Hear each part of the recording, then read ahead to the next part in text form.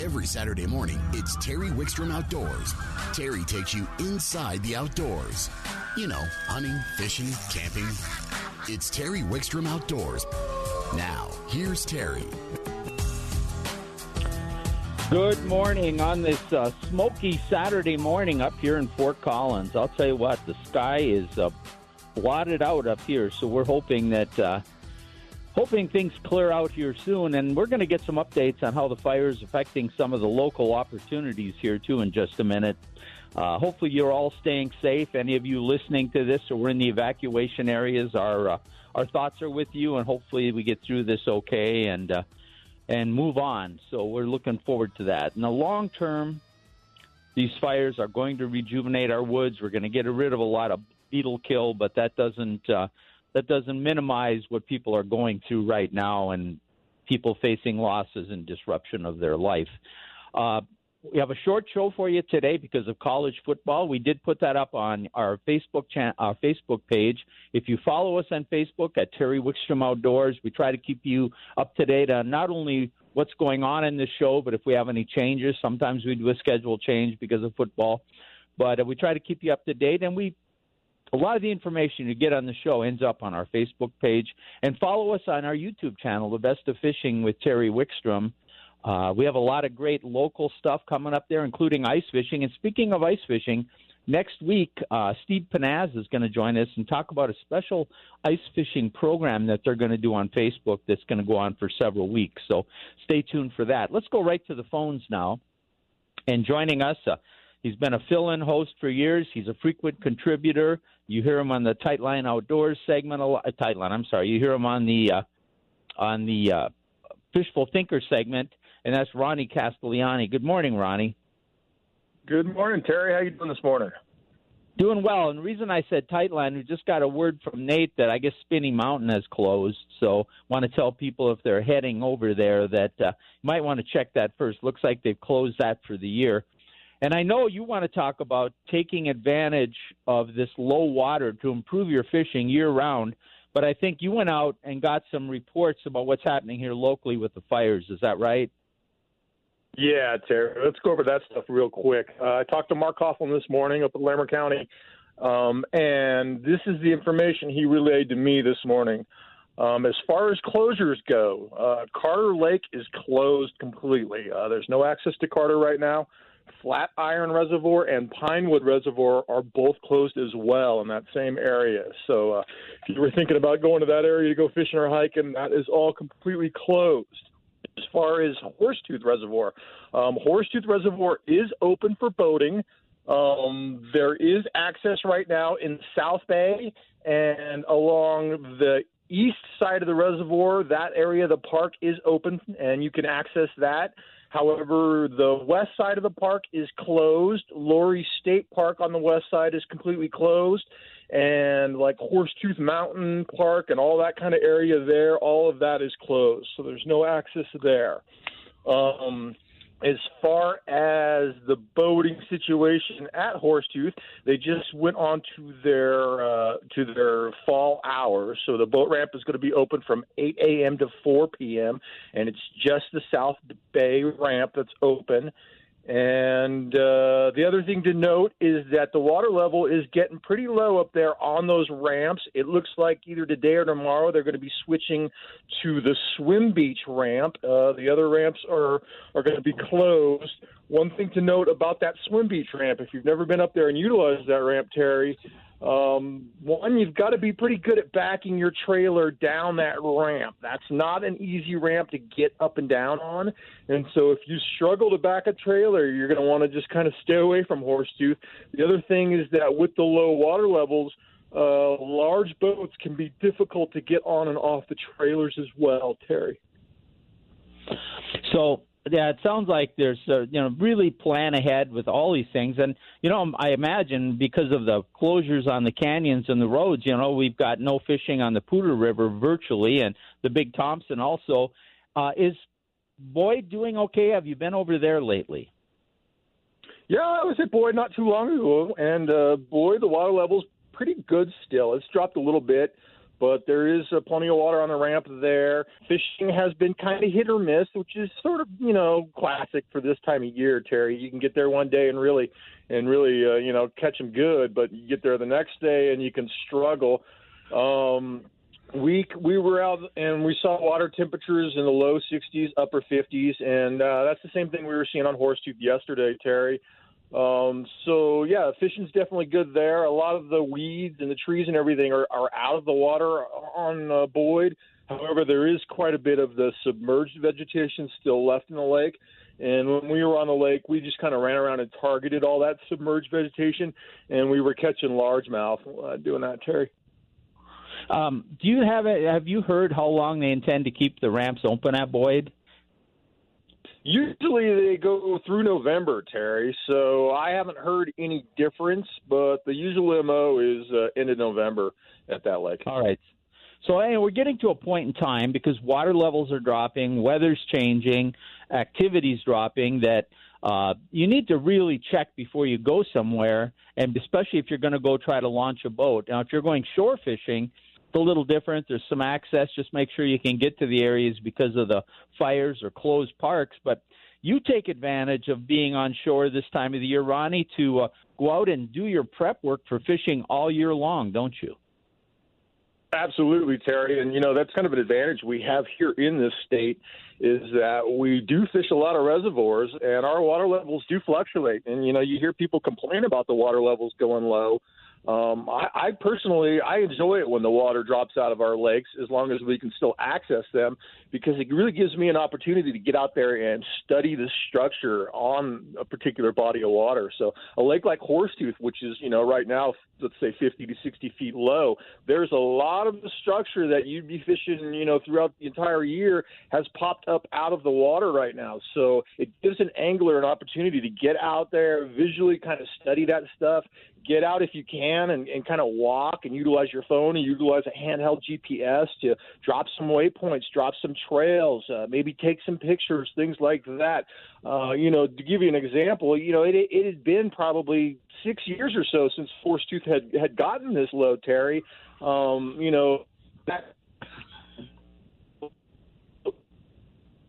lost you there, Ronnie. You okay? You still there?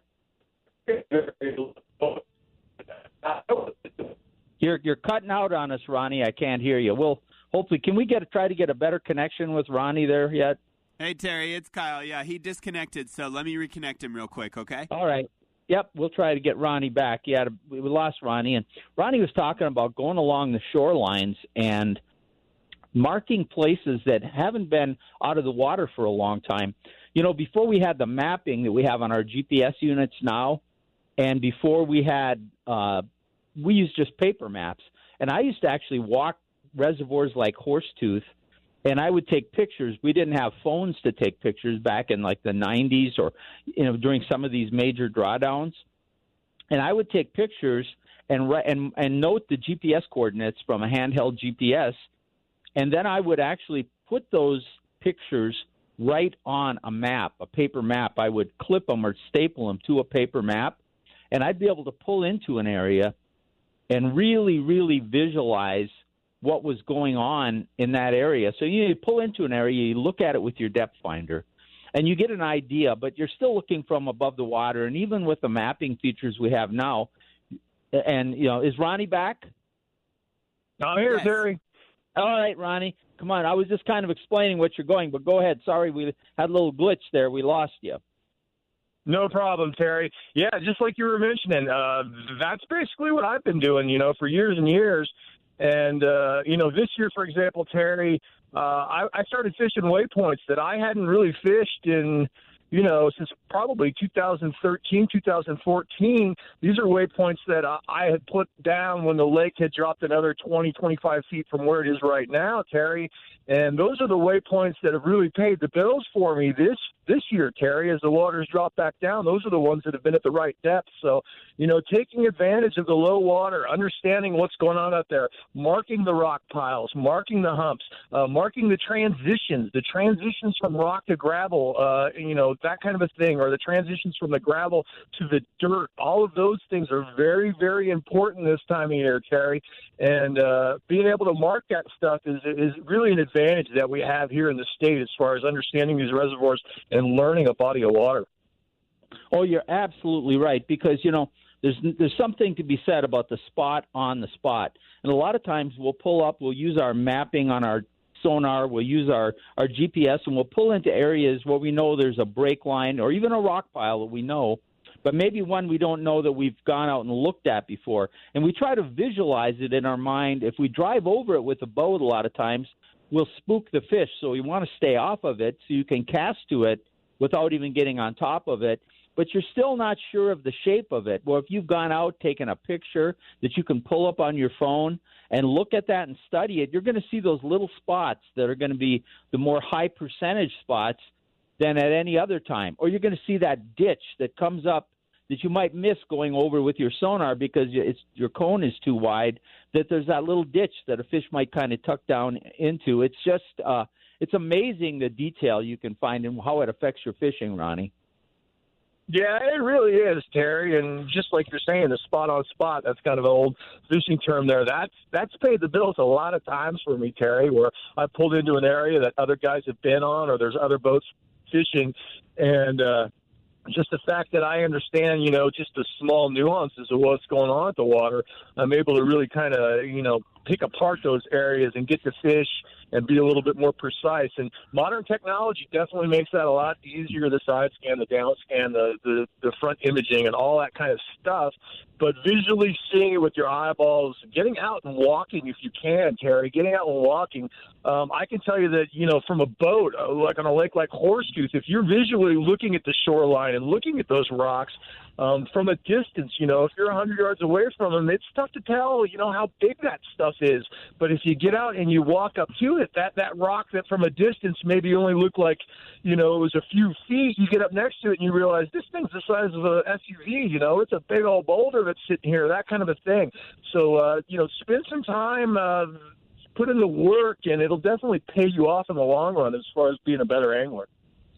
Well, and I don't want to limit people to just being in a boat, too. These techniques are great for the shore-bound anglers because, a lot of times you walk along the shore and you have no idea where the deeper water is.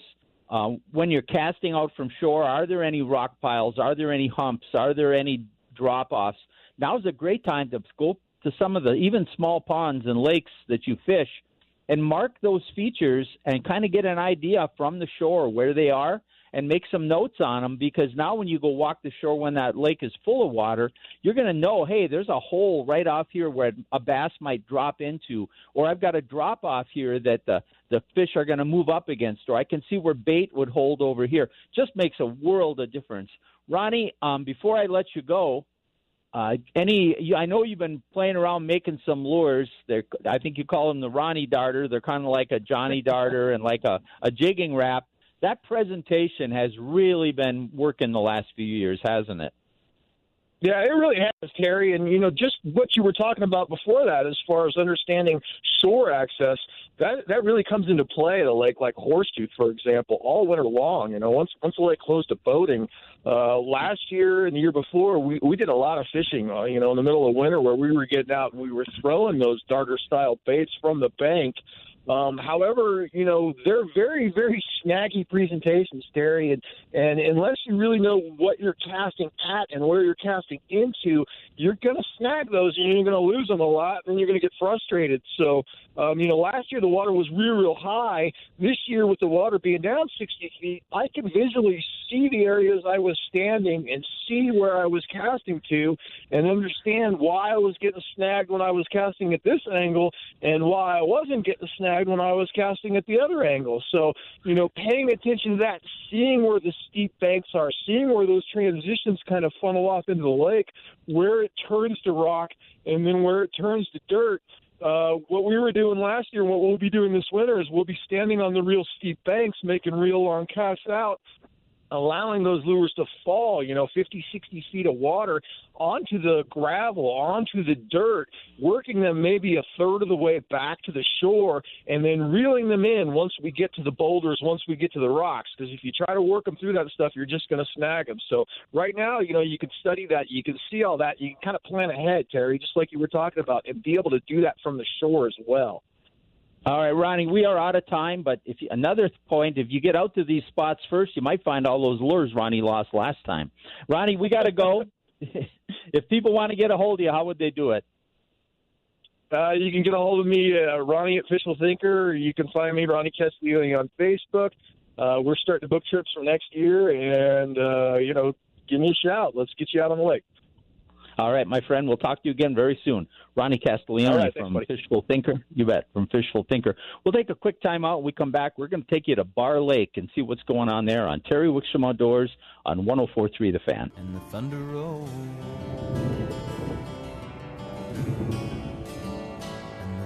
Terry Wickstrom Outdoors is brought to you in part by Jack's Outdoor Gear. Locations up and down the Front Range, whether you're kayaking, fishing, hunting, hiking, camping, or even grilling, they can take care of your needs. Stop by and check out a Jack's near you. Let's go right to the phones. And joining us from Bar Lake is Michelle Siebert. Good morning, Michelle. Good morning, Terry. How are you today? I'm doing great. And how are things at Bar Lake? I know we want to talk about some specific activities, but let's get a general overview. I know your water level's low. What's the status there, and what kind of boats can we use? What's going on?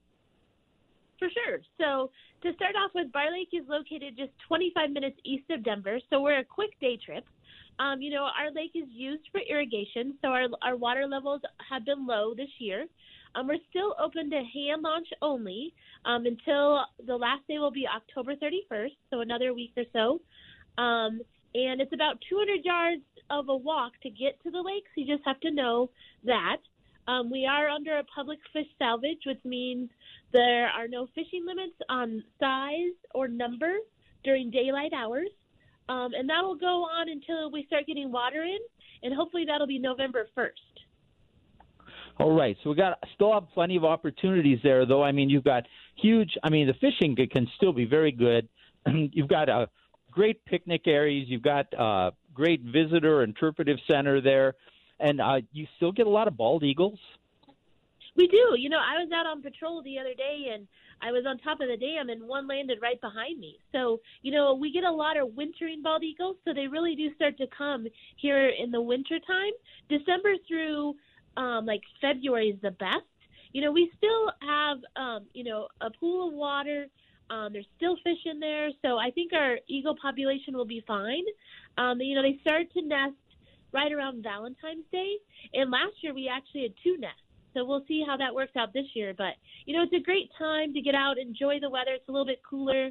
The bird migration is, still going on. Our nature center has lots of exhibits, and, our archery range is open. We have a standing range and our 3D walking range. Yeah, and for the people that were out and missed that key shot this year, what a time to get some practice in, because you're probably not as crowded. And those 3D ranges are so good because you get to describe your 3D range a little bit. Yeah, so there's 10 stations, and they have a variety of targets.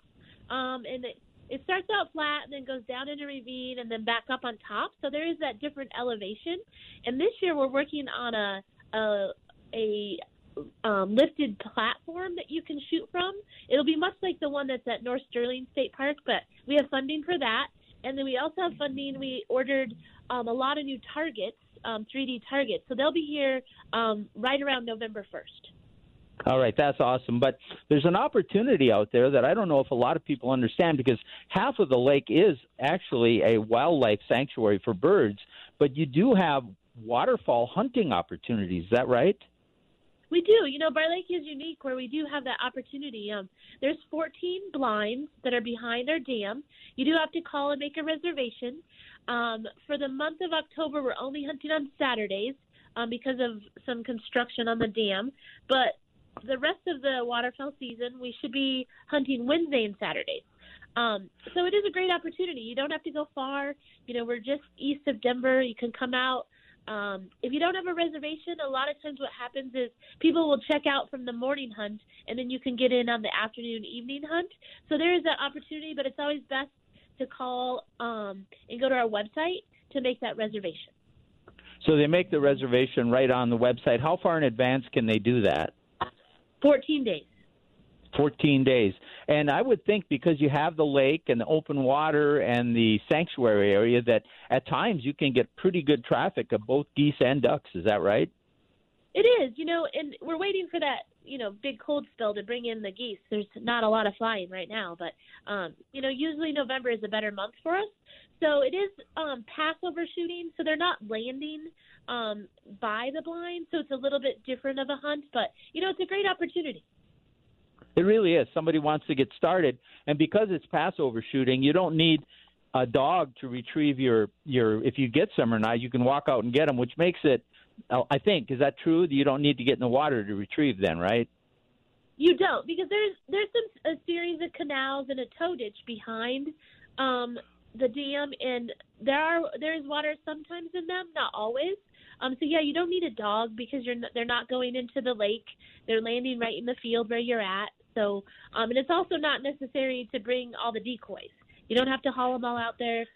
They don't really work for that. Yeah, area. and that's a great place to get a youth started in potential waterfall hunting, because virtually all he needs is some warm clothing and a shotgun, and you can get into those blinds and hopefully have a little bit of luck. It's just a great opportunity. And, Parks and Wildlife provides waterfall opportunities up and down the Front Range. Michelle, we've got to run, but thank you so much for joining us and talking about the opportunities at Barr Lake. Of course. Have a great day. Thank you. That's Michelle Siebert from Barr Lake. Before we go to the next break, I do want to mention that one of our favorite partners, A&A Toppers, is having a huge sale through the month of October, and we've been kind of lax in mentioning it. They're giving $100 off on toppers, and they've got $100 discount on keyless remotes. They've got $100 discounts on a lot of racks like Yakima, Thule, and Rhino. And they've got either a free tip-down or removable front window on a topper going on, which is worth about $100. So go to A&A Toppers at their website, aatoppers.com, and check them out if you get a chance. They've been great partners in supporting this show. Terry Wickstrom Outdoors is brought to you in part by Jack's Outdoor Gear, still growing up and having fun. Terry Wickstrom Outdoors is brought to you in part by Jack's Outdoor Gear, with locations in Fort Collins, Loveland, Lafayette, Broomfield, and Cheyenne. If you're an outdoor enthusiast, or even if you just like to grill or go for a hike, you need to stop by a Jack's near you. Let's go right to the phones. Joining us today is one of our go-to resources, especially this time of the year. He's always a wealth of information on the show, and that's Ed Gorman. Good morning, Ed. Good morning, Terry. How are you today? I'm doing okay. It's a little smoky up here in Fort Collins, but I think we'll get through it. I made a comment earlier in the morning that as tragic as these fires are, they're going to eventually restore a lot of habitat that was beetle killing things. So hopefully long-term, this will be a blessing. Right now, of course, it's disrupting people's lives and destroying property, and we hate to see that. But these forests need to be rejuvenated once in a while, and hopefully we'll see that. It's certainly been a difficult season, hasn't it? Oh, it really has. And speaking of habitat and things like that, we've had pretty good upland game seasons, some exceptional ones even maybe in the last 10, 12 years. And we've had a couple down ones, but we've bounced back. We've had some incredible hunting. We kind of had the perfect storm come together this year with the same drought that's contributing to these fires, with some changes to crops and things. We're looking at probably going to be a challenging upland game season this year. Is that right? Yeah, certainly. The weather pendulum has swung to the extreme across the Eastern Plains for sure. And when we get as dry as we are, things get really challenging really fast in terms of pheasant hunting and quail hunting. So it is kind of what it is at this point. It's just kind of waiting for the pendulum to swing back. Yeah, and we know that happens. And there were also some other changes in the regulations and CRP and the use of some of the grass and CRP for grazing, and the necessary use by the farmers. And so all those things kind of came together to affect it, didn't they? Yeah, and that's commonly how it happens when it gets super dry. That we the federal agencies enact an emergency grazing and emergency haying stipulation in CRP, so we tend to lose a lot of cover in those years, and that's problematic on a number of fronts, but it's absolutely necessary as well to help folks out. So it is a perfect storm for pheasants and quail, though. It really is. Now, when people go out hunting on a good year, probably 70-80% of the birds harvested are hatched that year. We've had some pretty good holdover of adult birds the last few years in Colorado, although they're a little more difficult to hunt. They're smarter. What is the situation? Is it going to be spotty? Are there going to be some good spots you're going to have to put in time? Or are we going to be hunting mostly holdover birds? What do you look at? What does it look like out there? I think all of the above, Terry. It's definitely going to be spotty, very spot specific in terms of where you're going to find birds and the types of habitat that they're going to be found in. I fully expect lots and lots of adults in the harvest this year. Like you said, in a good year, in a really good year when the population is high, it's generally 70-75% juvenile birds in the harvest. It'll be less than that this year, significantly less, probably less than half, maybe 50% birds of the year. So it's definitely a different year. It's a year to have spent some time thinking about how you're going to hunt pheasants and brushing up on your shotgunning skills and thinking about tactics. And it's one of those years where the more prep you do, the better off you'll be.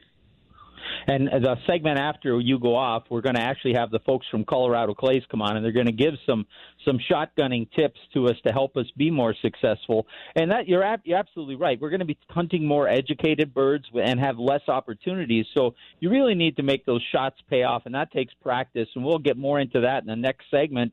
But also, you need to put in time. Probably difficult to scout right now, so you're going to have to probably put in time in the field. Is that what you think? Well, I think that'll help. I mean, certainly if you have the occasion to be out in eastern Colorado early in the morning, you can see birds at this time of the year as they kind of get out in the sunshine and catch some warm sun early in the morning. That's a tried and true tactic to finding good numbers of birds. I don't think you're going to find large numbers of them this year. We sure haven't.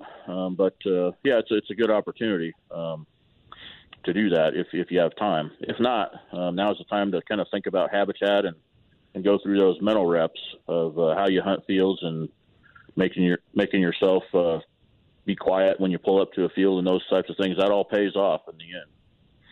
Yeah, really, the days of slamming the door and getting out there late are probably not going to be too successful this year. You're going to have to really, well, you know what? You're going to have to hunt this year. It's not going to be easy, and it's still hunting, and you're going to have to do things right. But when you do it right and you're successful, it's going to be more rewarding, Ed. So that's one of the things. Now, as far as when we do get out there and hunt, there's a couple areas.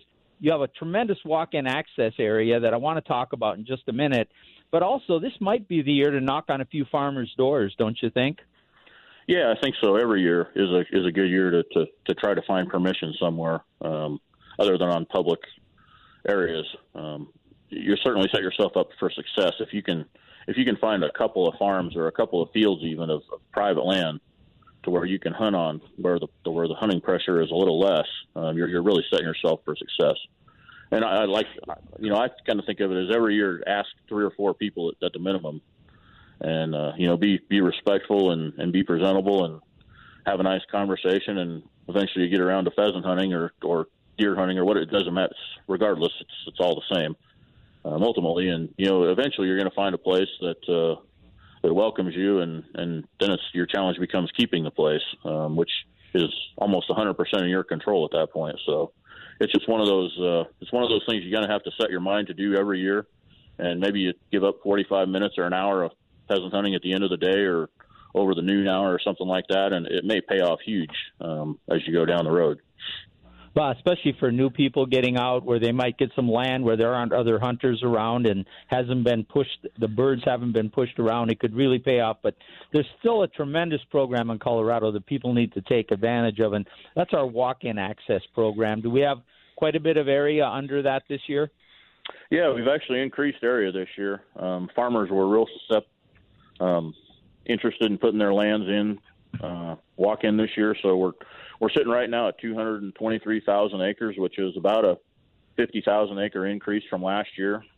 A lot of that is open for small game and big game hunting. We've increased that amount to around 160,000 acres this year. So there's tons of opportunity, tons of places to look for birds. It's kind of once we get them leased and get them on paper, it's kind of up to the hunter at that point to go out and find the spots that they're going to be really good. But it is a great opportunity. You don't have to get permission or anything. It's once the signs are up and it's in the booklet and those things match up, you are free to hunt.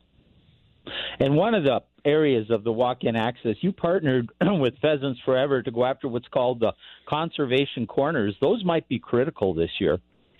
Yeah, certainly. Pheasants Forever and CPW got into a partnership many, many years ago, and the latest iteration of that was the Corners for Conservation partnership, whereby we would approach landowners with sprinkler corners and talk to them about habitat improvement and walk-in access. And to date, we have signed up 522 of those, totaling about 4,200 acres across the plains, from basically Sedgwick County all the way to Kit Carson County and on further south on that in a few cases. So, yeah, and those are real critical this year. When we come up with the idea of the program, that the idea was to make them the best of the best habitat out there, and I think we have done that to a large degree. And those aren't allowed to be grazed or hayed, so they're still standing. And they're probably reduced in quality from the past years because it simply didn't rain this summer, but they're still going to be the kind of the jewels out there of the program. No, I think you're right. This year, that habitat might be critical. We're almost out of time, Ed, but I know you mentioned that you've got big game walk-in access. I know you wanted to kind of mention that again. What's the deal on the big game walk-in access?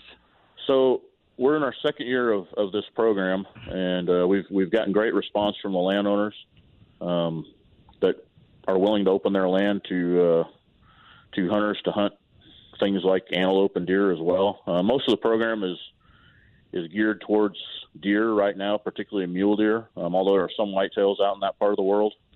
Most of the land that we enroll in walk-in access is the CRP land, and so that kind of lends itself to mule deer for sure. And it's been real successful so far. I mean, I've gotten all kinds of pictures and emails and texts from folks that have drawn a license and went out and hunted that stuff, and they've done real well. They seem to be real happy. So, if people want more information on all the walk-in access, is it online and the brochure? What's the best way to find it? Yeah, so go in a week or so here, week to 10 days, we'll have the brochure online and updated with all the recent information. You can always go on right now and pick up last year's brochure. It won't do you any good for this year, but it'll give you a sense for what the program offers and some of the regulations and some of the facts, and you can always apply those across years. You can't apply the properties between years. You'll definitely, before the season, you want to pick up the 2020 late cropland brochure, which will have every walk-in access parcel in it. Save a few that just came in last week. We kind of missed the date on those, but they're two good opportunities to pass up. So get the brochure, get the late cropland 2020 brochure when it's online or in licensed agents. It'll be 10, 14 days away at this point, but we still have plenty of time before the season starts. So you pick that up, and then about the time, maybe Thanksgiving rolls around, you might check for any updates on the online side, because we will find things that weren't drawn quite right, or a parcel got missed somehow. We put those online every year, so you just go and look at the maps, and you can see which maps have been updated. And then you can print those off and stick them in your booklet, and you have the most up-to-date property guide out there. All right, Ed, we are out of time, but thank you so much. As always, great information, and we appreciate you coming on. Hopefully people will still take advantage. It'll be a little challenging, but there are going to be great hunting opportunities out there, and we didn't even get into the fact that you can hunt quail and cottontail and prairie chickens out there yet, too, so there's a number of opportunities. Thanks for joining us, Ed. Thank you, Terry. Have a good day. You bet. That's Ed Gorman. We're going to take a quick time out. We come back. JR from Colorado Clays is going to join us, and he's going to tell you how to take advantage of those when you do get a chance to shoot at a pheasant. All that and more. Terry Wickstrom Outdoors is brought to you in part by Jack's Outdoor Gear on 104.3 The Fan. You're listening to Terry Wickstrom Outdoors on 104.3 The Fan. Let's go right to the phones because I have a lot of information I want to cover with this gentleman. That's J.R. Pierce from Colorado Clays. Good morning, J.R. Good morning, Terry. Hey, listening to Ed, there's going to be lots of opportunities, but they're going to be challenging this year, and I know you're going to help people. We're going to talk about maybe helping be a little more successful with their pheasant hunting. But before we get to that, we still have rifle deer and elk seasons going on. Are you still helping people sight in and get their scopes lined up? Yeah, Terry. And, so many folks enjoy Colorado Clays year-round because we do have that unlimited open to the public shooting. But, each fall we do have that rush of hunters getting ready for season. And, Terry, once again, Colorado Clays came through with the finest big game preparation format anywhere, which, of course, includes our state-of-the-art facility featuring that video viewing system for real-time sight-in, which is priceless, 50-yard intermediate targets for quick dial-in, and muzzleloaders. And, of course, we are a muzzleloader-friendly facility with that open-air shooting area. And then we talked about those clinics. We have the most comprehensive sighting clinics available. And last but not least on that, the finest staff in the industry. And yes, Terry, to answer your question, we're still helping bunches of Colorado outdoorsmen and women get their guns sighted in for the seasons coming up. And Terry, even our pistol range, we had some folks in here doing some pistol sight in for a hog hunt, which sounds really fun. And we are, as usual, already hearing success stories, and we just love seeing those pictures. So it's been a great fall, Terry. Oh, it really has. I want to dive into the pheasants because we're limited on time today. But if I'm going pheasant hunting and I need my shots to count, we'll talk about the type of practice. But I think first I got to know that I'm shooting the right loads with the right chokes. What kind of questions do you have to ask people? And then do you head for your patterning board first? Yeah, well, Terry, and that's a good point. I've been doing this for a lot of years. And people do come up with me for all kinds of questions as far as their shotgun relative to upland game hunting. And, of course, the first thing, and what I've always said most important, you hear it all the time, point of aim, point of impact. A person has to verify that when you're in a good stance, have a good sight picture, and you're on a target, that your pattern is going to be covering your target. So the pattern board is obviously the first place to go. Lots of folks want to know, well, what chokes should I use? What type of gun, this and that? Well, those are all dependent on a whole list of variables from literally the type of gun. If you have a single barrel or a double barrel, you have two choke options with a double, of course. What kind of range you're going to be shooting? Are you hunting over dogs? Are you going to be shooting at passing driven birds or walking? And, of course, your ammo. Shot size determines how many pellets you have. And really what it boils down to, you can go up to the Colorado Clays patterning area and shoot at closest to longest ranges you expect to shoot based on your ability or the conditions, and then make sure that you have adequate pellet density, which means, the right number of pellets on target to deliver the energy and the clean, efficient kill you're looking for. So the beauty of our patterning area, too, Terry, is you're shooting a full 42-inch sheet of cardboard with an aiming point. So you can see not just pattern density, you can see overall pattern diameter, and a lot of folks will keep those and make notes, take them home and study them. So this is definitely the first place to start for any kind of hunt. Now, after I learn what my load does, what is a common load? 7.5, 6s? What do people leave? I mean, it depends on, like you said, how far they want to shoot, but is there one that seems predominant for upland game? The most common, now it depends, of course, if you're shooting quail and stuff, I see a lot of 7.5 and 6 shot, but for pheasants and the bigger birds, it does seem that 6s and 5s are the most common, but I will do everything from 7.5s through 4s. 6s and 5s seem to be the preference based on the average person's expectations for distances they're going to be shooting and, pellets they want on target. Those two seem to be pretty dominant. Now, you guys have skeet, you have trap, you have clays out there. What's the best shooting discipline for me to practice for upland game? Okay, well, that's a good question. So, Terry, we've talked about it a lot of times. Any trigger time and any practice is good preparation. And like I said, trap, great area to go. Skeet, great game. Sporting clays, never go wrong. But when we start talking specifically about upland game preparation, there is just nothing that compares to a wobble trap. And that wobble trap that's overlaid onto our skeet fields is a ground-level trap house, has a machine in it. And that machine oscillates left to right and up and down randomly. So wherever that machine is when you call for a bird is the angle and elevation you get, which is random, so therefore it is the perfect upland game practice. And that is our number one preferred preparation for upland. So if I'm coming out to Colorado Clays and I want to get in some wobble trap, what is it going to cost me? It's just crazy how inexpensive it is, Terry. So $7.50 a round for shooting the wobble trap, and that's 25 targets. So you can go through an entire box of shells, practice 25 shots for $7.50. That's ridiculous. I keep telling you that's too cheap. Hey, JR, we are going to run out of time here. We got shortened up because of a college football game. But if people want more information or come out and take advantage of it, tell them how they find you. Give us a call, Terry, 303-659-7117, or go to the website, coloradoclays.com. Check us out, take the virtual tour, and then come on out and see us. All right, my friend, we will talk to you again very soon. And you and I need to get on the water and catch some fish while there's still time. All right, let's make it happen before it turns to ice. All right. All fish on the ice, that's okay. But all right, we'll talk to you soon, JR. Thanks, Terry. You bet.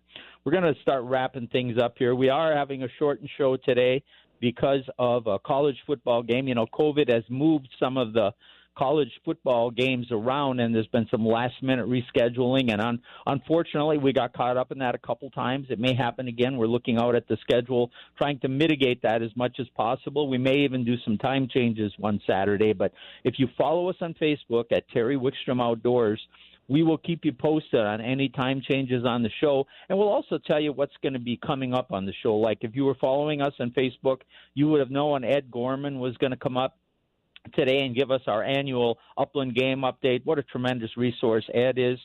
And, of course, we had Ronnie Castiglione talking about taking advantage of the low water.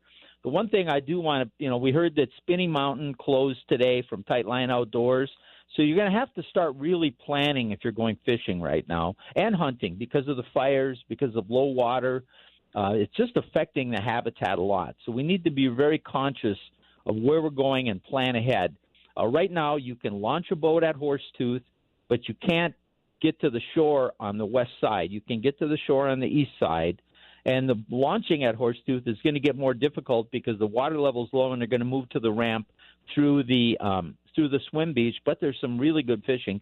Karen and I went out there and got into some really good smallmouth using like jigging wraps or Johnny Darters. And I'm talking 15 to 20-inch smallmouth. And Ronnie got some really nice walleyes out there.